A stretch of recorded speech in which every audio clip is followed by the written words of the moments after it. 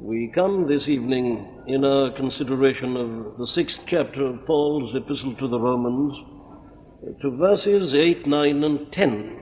Verses 8, 9, and 10 in the 6th chapter of Paul's Epistle to the Romans. Now, if we be dead with Christ, we believe that we shall also live with him, knowing that Christ, being raised from the dead, dieth no more. Death hath no more dominion over him. For in that he died unto sin once. But in that he liveth unto God. Now here we are beginning to look at what I have reminded you several times is the exposition of the second half of verse 5. You will have noticed that the Apostle's method in this chapter in particular is to make a general statement and then to proceed to an explication of it, which is partly an elaboration. Now, the key verse in many ways is verse 5, which says, "For if we have been planted together in the likeness of his death, we shall be also in the likeness of his resurrection." And we have seen that the verses 6 and 7 are an exposition of the first half of that statement. They prove that we have been planted together in the likeness of his death. Now then, in verses 8, 9, and 10, he's taking up the second half of verse 5, which is, "We shall be also in the likeness of his resurrection." Now, you notice that the first half of verse 5 is negative. So verses 6 and 7 were negative. All they had to do was to prove that we died to sin with the Lord Jesus Christ and the object and the purpose of it. But now we come to the positive side. The second half of verse 5 is a positive statement that we shall be also in the likeness of his resurrection. Death is negative, resurrection is positive. So these three verses are going to expound and explain to us this positive aspect. As we come to look at them, therefore, let us again remind ourselves of what the Apostle's fundamental object is in writing all that he writes in this chapter. And the fundamental object, I remind you once more, is to refute the foolish and the false suggestion that was being made by some people with regard to his teaching, and to which he refers in verse 1. He's dealing with this monstrous suggestion that his teaching logically leads to this conclusion: shall we continue in sin then, that grace may abound? He's concerned to dismiss such a suggestion and to refute it completely. And let us remember that his method of doing that is to show that the doctrine of our union with the Lord Jesus Christ makes such a suggestion completely impossible. Very well. Keep all that in your mind. If you like it in a phrase, it's this. His argument is that because of our union with the Lord Jesus Christ, that what has happened to him has happened to us. Now, that's been his argument for some time. He began that in chapter 5, verse 12. We used to be united to Adam, so when Adam sinned, we sinned. We are now united to the Lord Jesus Christ. So what he has done, we have done also. That's the parallel. Very well, then let us hold this in our minds. And I say we, it means those who are born again and those who are thus united to the Lord Jesus Christ. Now then, the Apostle has proved his negative assertion in verses 6 and 7. And by that he has proved that because we have died with Christ, we have died altogether to the realm and to the reign of sin. That is what our Lord did. Therefore, that is what we have done. But that isn't all. We are not merely left in a dead position. We are not merely as dead people. So he has to hasten on to the positive. It's a great thing to know that we are dead to sin, that as a man who dies is now outside the territory of sin, that sin can't do anything to him, can't tempt him, can't bring a charge against him. He's freed from sin. It's a great, I say, and a wonderful thing to know that, but that isn't all that is true of us. We are not left in some void. We've come out of that territory. Yes, but he says we have also been promoted or translated into another territory, and this is positive. And this, of course, is much more striking and much more reassuring and comforting to our faith. Very well, then, what is this? Well, he states it again as a general proposition in verse 8. And here it is. Now, if we be dead with Christ, we believe that we shall also live with him. That, of course, as a statement, is in reality nothing but a repetition of what he said in the second half of verse 5. There he put it, we shall be also in the likeness of his resurrection. So he makes that statement once more. But here he puts it in this way. He says this is something that follows quite inevitably. Now, we mustn't be tripped by this expression, we believe that we shall also live with him. There are some people who are so tripped and trapped by that expression that they say that the apostle is just saying, we just hold on to a belief in the resurrection by faith. But that isn't what, as I hope to show you, that isn't what he's saying at all. This belief really stands here for we are well aware of the fact, we are sure. He says, if we be dead with Christ, well then, it follows of necessity that we shall rise with him. If we really are joined to him, and everything that happens to him of necessity happens to us, well then, if we've died with him, we must also rise with him. And that is his way of saying it. You will find many statements in his epistles which are put in this form of we believe. You'll find, for instance, at the end of chapter 8, he says, I am persuaded that neither death nor life. That really means I am absolutely certain. I am confident. I am assured. Sometimes you have these expressions, sort of lighterties. They're understatements, but it's a good way of putting the truth strongly. Very well, then. What the apostle is saying is that because of this doctrine of our union with Christ, it therefore follows, beyond any question, that if we have died with him, and we have, he's proved that, we died with him, therefore we must of necessity rise with him. But here, now, again, there is a slight difficulty which arises in people's minds. He says, we shall also rise with him. And there, again, he puts it exactly as he put it in the second half of verse 5. If we have been planted together in the likeness of his death, we shall be also in the likeness of his resurrection. And because it's put into that future form, there are those who argue that the apostle here is referring to nothing but the future resurrection of the bodies of believers in the Lord Jesus Christ. Now, this is rather an important point, it seems to me, and we must be clear about it. And you will find that, as usual, the authorities differ a good deal. There are those who say that because he says, we shall also live with him, that settles the matter, and that it refers to, I say, our future resurrection and to nothing else. But I want to try to show you that way of viewing this matter is completely wrong. I tried to do so in the case of verse 5, and I must do so again. I have no doubt that this statement includes our future resurrection, but I am anxious to assert and to stress that that is the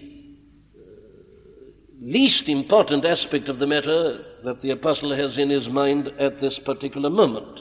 It includes that. But at the moment, the apostle is not concerned to deal with something that's going to be true about us. He's concerned here to show what is true about us now. That is why I say we must bear in mind that the whole object of the passage is to refute the charge that we may now in the present continue in sin that grace may superabound. He's talking the whole time of what is true of us in the present. It is true of us in the present that we died with Christ, that we are no longer in the realm and territory of sin. So this, I say, is also true of the present and mustn't be confined only to what will happen to us in the resurrection which is to come. Now, I think that this is something that I can really prove to you. I've already given you one proof.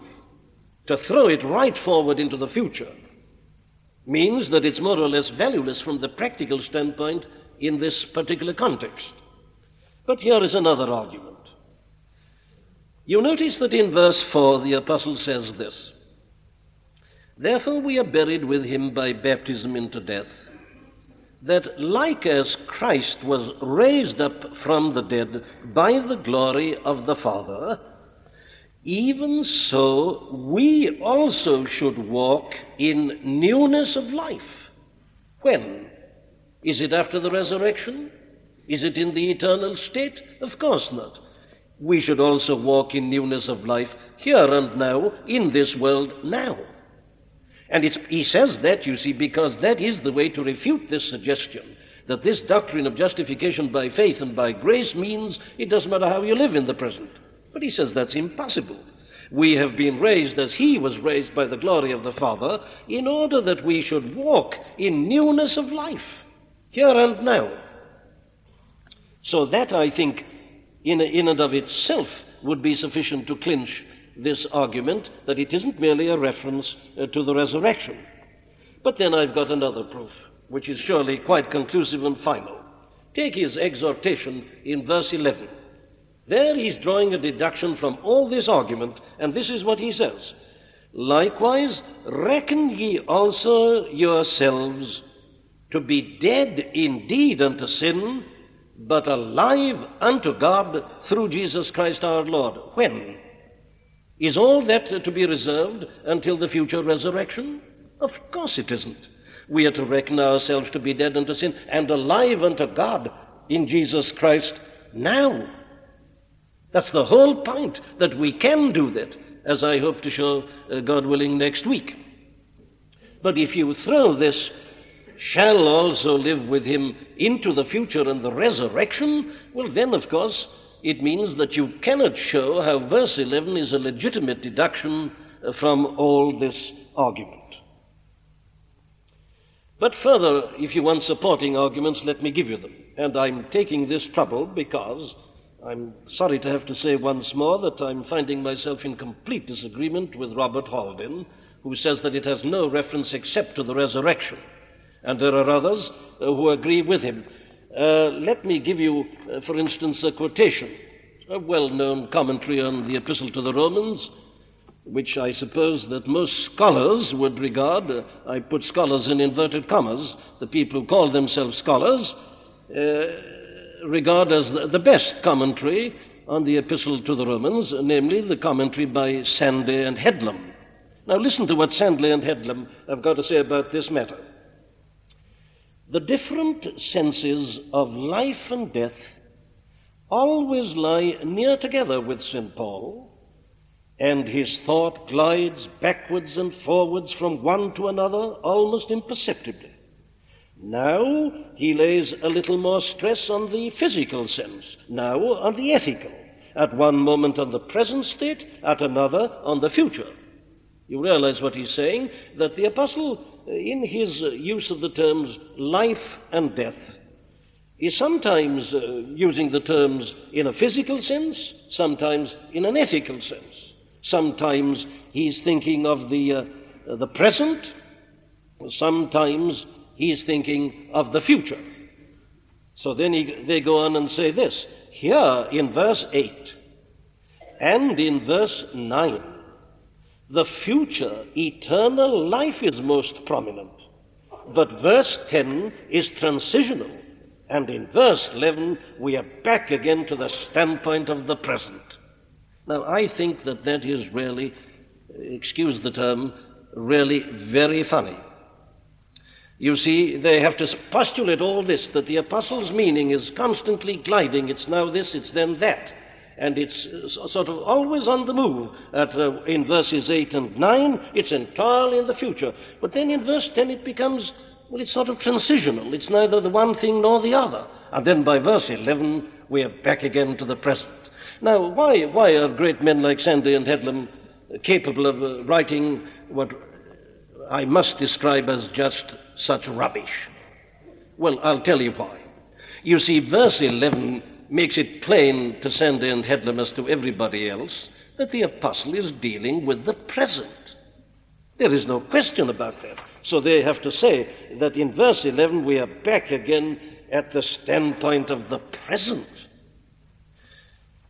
Well, you see, if they'd only realized that that should have governed their exposition of verses 8, 9, and 10, they would have avoided having to write what they've written about this shifting, changing position. And they don't tell us how we're to decide which it is in any case, whereas if they'd only adopted the exposition that I'm trying to put before you, they would have found that there's no need to be shifting your meaning, and you'd have none of this transitional position in which you're neither one nor the other.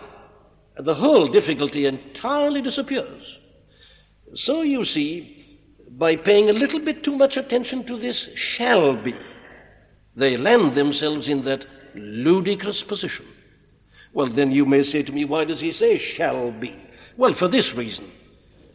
He is looking from the standpoint of our being joined with Christ in his death to something that follows that. We are here now. Well, if we are here now with him, well, we shall be there with him. That's all it means. It is simply future from the standpoint of the place he's left off at the end of verse 7, which leaves us with the death. Resurrection is always future to death. That's all. So it means if we be dead with him, well, we know that we of necessity also rise with him or have risen with him. That's precisely what it means. And nothing more. And there are supporting arguments, as I was saying. And this is why I give you them, in order to show you that that other idea really must be put entirely on one side, because it confuses the exposition of the entire paragraph about which we are concerned. And if indeed those of you who have your copies of Holden, just read Holden on the last phrase of verse 10, but in that he liveth unto God, and see if you can follow his argument or discover what he really is saying. I find it impossible to do so. And watch the various other aspects of the exposition. Now, the parallel, therefore, the further arguments I produce are these.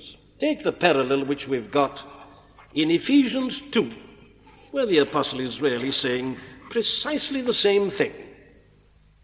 You were he quickened who were dead in trespasses and sins. But go on especially to verse 4. But God, who is rich in mercy, for his great love wherewith he loved us, even when we were dead in sins, hath quickened us together with Christ. By grace ye are saved, and hath raised us up together. Not that he's going to, he's done it. And hath made us sit together in heavenly places in Christ Jesus. Now there the apostle is not talking about something that's going to happen to us. It is going to happen in a physical sense. Thank God for that. But his object here, as in Ephesians, is to show what is true of us now. And he does that in order to show how it affects our conduct here and now, not our conduct and behavior when we shall be glorified and entirely free from sin. And indeed, if you want another parallel, you've got it in Galatians 2:20, the famous statement. Or indeed start with verse 19. For I, through the law, am dead to the law, that I might live unto God, not after I'm resurrected, but now. I am crucified with Christ. I was crucified with Christ. Nevertheless, I live. Not I'm going to live, I live now. And yet not I, but Christ liveth in me. And the life which I now live in the flesh, I live by the faith of the Son of God who loved me and who gave himself for me. That's exactly the same thing all over again. And it is not referring to what will be true of me after the resurrection. It is what is true of me in the here and now. Now, if only we realize the object of this entire argument, which is to deal with our living in the present, we shall be saved from all those vagaries in the matter of interpretation. Very well, then, let me sum it up like this. And I've spent much too long on that, but I'm driven to do so because of the way in which authorities can be led astray. Here, then, is the general proposition that we have died with Christ to sin and have risen with him also to an entirely new life, which is in an entirely new realm which has nothing whatsoever to do with sin. We finished with that realm of sin, he says, not only by dying, but also by rising again. The dying really does make it complete, but if you realize you're risen again on top of that into another different realm, well, the thing surely should be as clear as daylight to you. We've not only died, we've risen again into a new and a resurrection life with the Lord Jesus Christ. That is the proposition of verse 8. But now, the apostle is anxious that we should be very clear about this, and that we should grasp the full meaning of this wonderful statement. How can we be sure of it? How are we to grasp it? Well, this is the way he says. The way to be clear about this doctrine, to understand this great assertion in verse 8, is to be absolutely clear in our minds as to what has happened to the Lord Jesus Christ himself in this question of relationship to sin. Because what is true of him is true of us. Is that clear? To be clear as to our position means that we must first and foremost be clear as to what is true about him in his entire relationship to the realm of sin. Because what is true of him is true of us, because of the doctrine of our union with him. Very well. Now this is what he expounds in verses 9 and 10. Knowing, he says. Here it is once more, you see. Knowing. We had it before in verse 6. And in verse 3, know ye not. There are certain things that the apostle says we ought to know very well indeed. That's what knowing means here. You know very well. He means it is clear to you. But the question is it? Is it clear to us? You will find that many people in interpreting these two verses 9 and 10 talk about us and our experience. And therefore they don't know what the apostle says we all ought to know. What is this? Well, the way to understand this is this. We must, for the moment, forget all about ourselves and our experiences and consider only what is true about the Lord Jesus Christ, what happened to him in the matter of relationship to sin.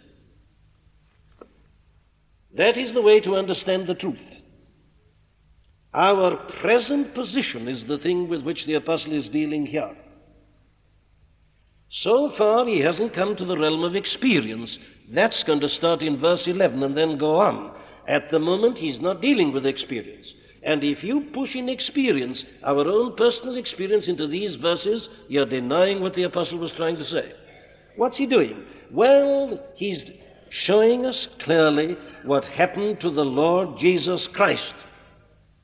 Because until we are clear about what happened to him, we'll never be clear about our own position. We'll never get victory in our lives. Now, this is a most important principle.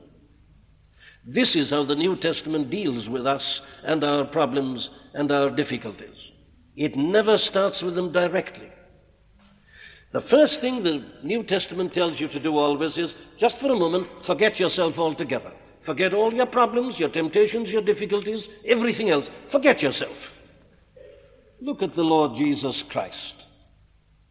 Consider what's happened to him. Consider his relationship to sin. Then, when you've got that clearly, your next step then is this. Yes, but I am joined to him. And what is true of him is true of me. Therefore, I deduce this about myself. That's exactly what the apostle is doing here. And he doesn't come to that, therefore, until chapter 11. Now then, forget all about yourselves and your experiences and your subjective moods and states and conditions. You say, but there's a term here about dying to sin, and I'm trying to die to sin. Paul isn't interested in you at all at this point. He is talking about the Lord Jesus Christ in verses 9 and 10. Now then, there is the key to the whole question. What does he say about him? Well, this is what he says we ought to know. That Christ, being raised from the dead, dieth no more, death hath no more dominion over him. Now then, what does this mean? Why is this true? Why is this true of necessity with respect to him? How can we know this and understand it and be sure of it? You notice his statement. We know, he says, we are certain of this, that Christ, having been raised from the dead, dieth no more. Sin hath no more, death hath no more dominion over him. This, he says, is the proof. Well, let's look at it. Here is the first thing. Christ, having been raised from the dead. Well, the moment I make a statement like that, I ask this question. If Christ has been raised from the dead, as we know he has, by whom has he been raised from the dead? And the apostle has already given us the answer in verse 4. Listen. Therefore we are buried with him by baptism into death, that, like as Christ was raised up from the dead by the glory of the Father, which we saw meant by the glorious power of the Father. So it was the Father who raised him from the dead by his glorious power. Right. What does that tell me? It tells me this.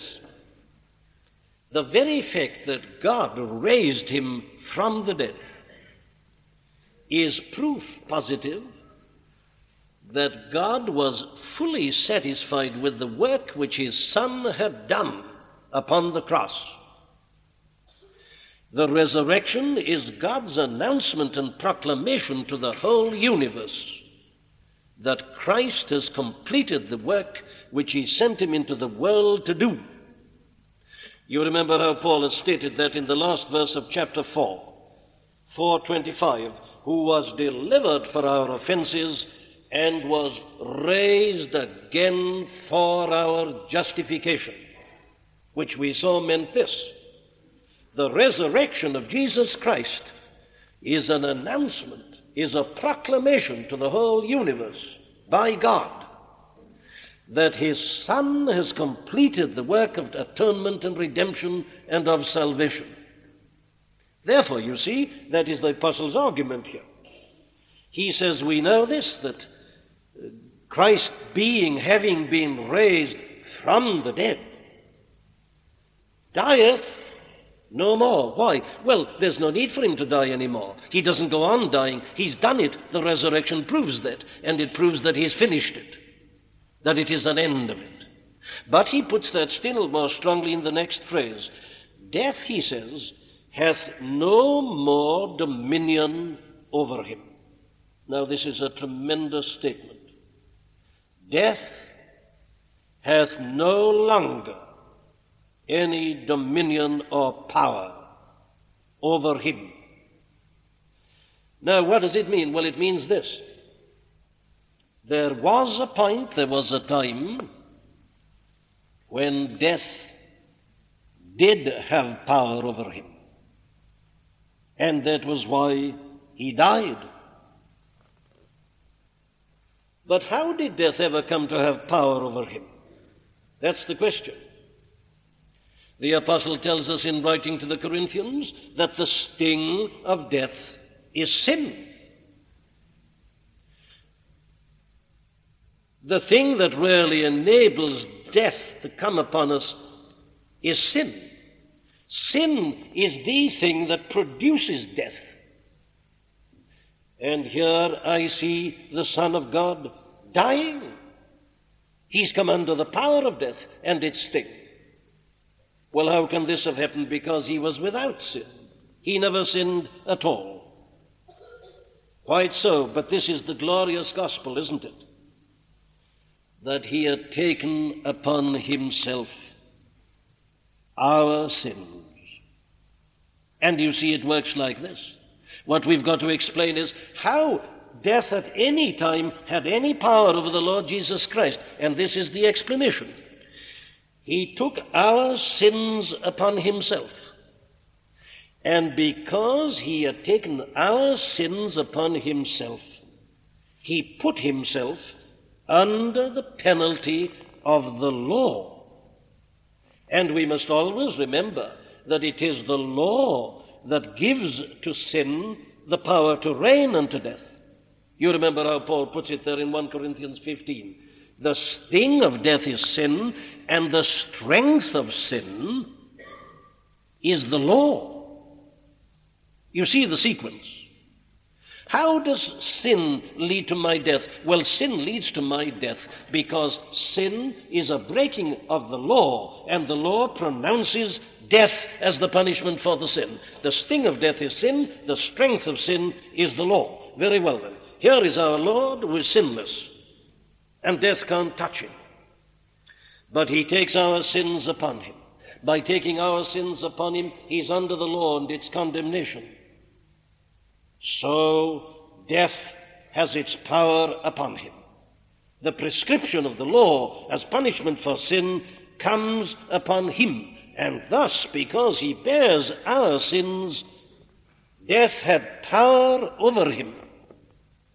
And for that reason, and for that reason only, he died. Death hath no more dominion over him. It did have at that point, and it killed him. He was under the power of death. Well, how can I know that it no longer has that power over him? Well, the answer is, as I've been showing you, the resurrection proves that. The resurrection is a proof of the fact that the law has been satisfied.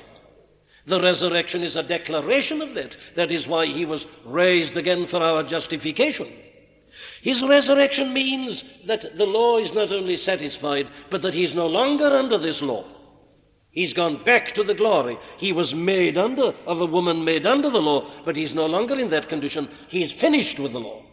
Very well, if he has finished with the law and his resurrection proves that, because God is there saying that he's fully satisfied, well then death cannot touch him any longer. Death could only touch him as long as he was under the condemnation of the law. It cannot touch him apart from that. So now in his resurrection, we see that he is finished with the law and that therefore death cannot in any way touch him. His resurrection means, if you like, this: that Christ, as Paul again puts it in 1 Corinthians 15, has conquered the last enemy. You remember he puts it like that: the last enemy that shall be conquered is the last enemy that shall be destroyed is death. But here is one who has actually defeated the last enemy. He has conquered it. He has risen again. So he has finished altogether and entirely with death. He has defeated it completely. Listen to the apostle saying that at the end of 1 Corinthians 15. Let me start reading in verse 54. So, when this corruptible shall have put on incorruption, and this mortal shall have put on immortality, then shall be brought to pass the saying that is written, death is swallowed up in victory. O death, where is thy sting? O grave, where is thy victory? The sting of death is sin, and the strength of sin is the law. But thanks be to God, which giveth us the victory through our Lord Jesus Christ. Now that in the main, of course, is dealing with the resurrection in a physical sense. But this is also true.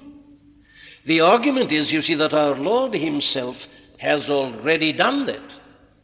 He has already conquered the last enemy, and he's conquered him for us. That's why we needn't fear death. That's why we can be certain of our resurrection. Yes, but at the moment, we're looking only at him. And what the apostle is here asserting in this great verse in Romans 6, verse 9, is that he really has achieved this conquest. That death hath no more dominion over him, and never shall. In every way, he has finished with it. He not only shows that by his rising in the sense of justification, and that he's finished with law, he's gone beyond that. By dying, he's conquered death. He's rendered it inoperative in that sense. In other words, we can put it as it's put in Hebrews 2, that through death, he might destroy him that had the power of death, that is the devil. That's just another way of saying the same thing and looking at it from a slightly different angle. All these statements really are asserting this, that the Lord Jesus Christ in his resurrection has once and forever and finally finished with death. And because he's finished with death, he has altogether finished with the realm and the rule and the reign of sin, which is the thing he was setting out to prove, that as sin hath reigned unto death, even so might grace reign through righteousness unto eternal life by Jesus Christ our Lord. That's the last verse in the 5th chapter of the epistle to the Romans. Very well. There is this great statement in verse 9. Now, we're not thinking about ourselves at all. All we can see is this, that the Lord Jesus Christ once was under the power of death, under the dominion of death, but no more. That has gone, that is finished with, once and forever. His rising from the dead is a proclamation that death is conquered and vanquished by him, that he will never die again. He came here to do one thing. He has done it. He's back in the glory. He's nothing more to do with the whole realm of sin and of death. Very well. That's the statement. Well, now in verse 10, he just puts that a little bit more clearly. For, he says. And the word for tells us that he's going to give an explanation. For, in that he died unto sin once. But in that he liveth unto God. Now then, what does this mean? In that he died unto sin. What does that mean? What does he mean by dying unto sin? You will find that many people interpret this as if the statement was that he died to sin. And then they begin to say, of course, that's what I want to do, is to die to sin. They bring in their own experience, and they get into an impossible muddle from the standpoint of exposition. I say again, forget yourself. He's talking about the Lord Jesus Christ. And he says that he died unto sin. Now, he doesn't say that he died for sin. You'll find that some of the commentators say that he did, and that all the apostle is saying here is that when he died for our sins. That is perfectly true, of course, but it isn't what the apostle is saying here. That is justification, and this is not dealing with justification. But I can prove that in another way. I can prove that he doesn't say that our Lord died for sin, very simply in this manner. The parallel makes it impossible. The parallel is that what is true of him is true of me. Therefore, if I say here that the apostle is saying that he died for sin once, well, then it is true also that I have died for sin once. But that's not true. It is he alone who died for sins. We don't die for our sins. We cannot. He alone could do that. So it doesn't mean that he died for sins. The apostle says he died unto sin. Neither does he mean this, and this is most important, clearly. It doesn't mean that he died to the power of sin in our lives. It doesn't mean that he died to indwelling sin. It doesn't mean that he died to the liability to sin. It doesn't mean that he died to the force of sin as an evil power in our lives that drags us down. It doesn't mean any one of those things for this reason, that those things were never true of him. There was never any power of sin in his life. There was never any liability to sin in his case. There was no such thing as indwelling sin in Christ. He was not a sinner. There was no sin in him. He was harmless and undefiled and separate from sin. So it doesn't mean that. So we must realize that the term is that he died unto sin. What does it mean then? Well, I suggest it means exactly what it means in verse 2, in verse 6, and in verse 7, as we have already seen. He's just stating it once more, so that we shall be all perfectly clear about it. How shall we that died to sin, and we interpret it as meaning this, died to the realm and to the rule and to the reign of sin, nothing else, nothing more, not to sin as justification. No, as Holden puts it. No, it means that we have died not only to the condemnation of sin, but we have died to the whole realm and rule and reign of sin. It means exactly the same in verse 6, knowing this, that our old man was crucified with him. And that was the sense in which we interpreted that, you remember. That in that whole relationship to sin, we died. And we saw the same thing in verse 7. He that is dead is freed from sin, not justified from sin, but freed from the whole realm and rule and reign of sin. So he's saying it again. In that he died unto sin once. He died to that whole relationship to sin, into which he put himself voluntarily for our salvation once. That's what he's died unto sin. He has died unto it as a power, as something that reigns, as we've seen in chapter 5, something that has a realm and a rule and an authority. And you notice that he says, in that he died unto sin once. But let's get clear this word. This is a bad translation here. Once means once, and once only. It means once and for all. It means once and once forever. You see, once alone doesn't tell you that. You can say once and again, but it doesn't mean that. The word used by the apostle means once and once only. Once and once forever, never to be repeated. Now, this, of course, is something that I can illustrate best by showing you how this is emphasized so constantly and powerfully in the great epistle to the Hebrews. Let me give you the references. The first is in Hebrews 7, verse 27. Listen to this. He's contrasting our Lord as a high priest with the priests under the Old Testament dispensation.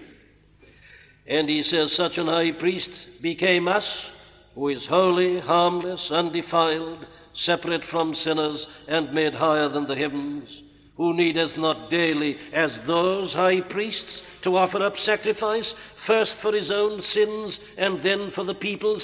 For this he did once and forever, when he offered up himself. The contrast is between the repetition of the sacrifice and the once and once forever.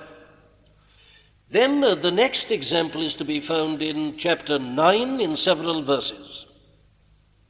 Take Hebrews 9:12. neither by the blood of goats and calves, but by his own blood. He entered in once and forever, into the holy place, having obtained eternal redemption for us. Then go on to verse 26 in chapter 9. Again he is having this comparison.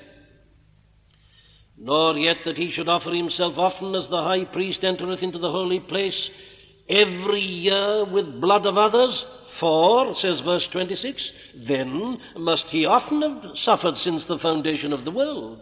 But now, once, in the end of the world, hath he appeared to put away sin by the sacrifice of himself, once and forever.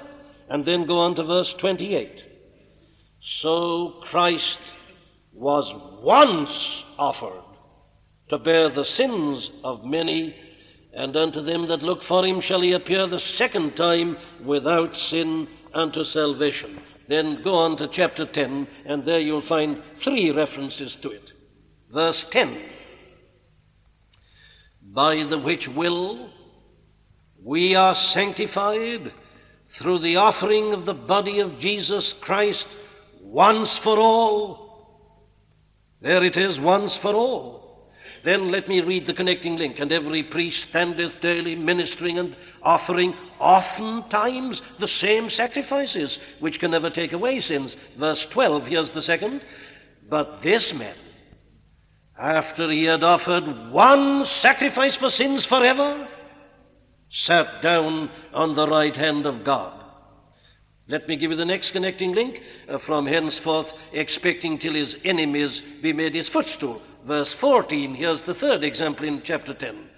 For by one offering he hath perfected forever them that are sanctified.